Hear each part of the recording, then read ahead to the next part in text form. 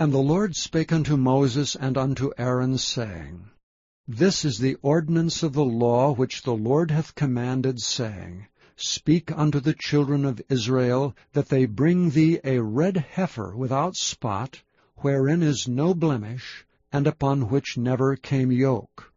And ye shall give her unto Eleazar the priest, that he may bring her forth without the camp, and one shall slay her before his face. And Eleazar the priest shall take of her blood with his finger, and sprinkle of her blood directly before the tabernacle of the congregation 7 times.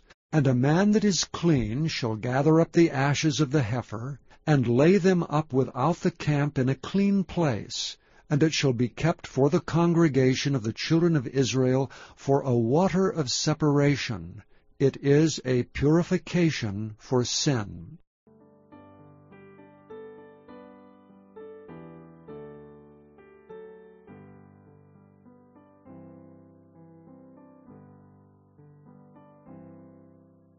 The red heifer without spot represents Christ.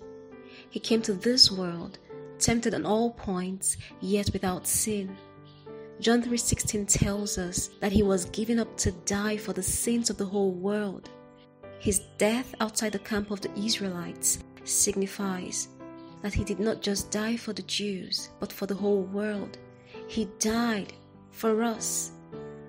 The water from the sacrifice of the heifer is a symbolism of Christ's sacrifice, purifying us from sin. He didn't just die to forgive our sins, but to cleanse us from it. When we sin and are unclean, we can go to Christ who is clean, and He can purify us from our sins and make us clean. Lord, help us believe in the full ministry of Christ on our behalf, that we might be sanctified and be holy in your sight.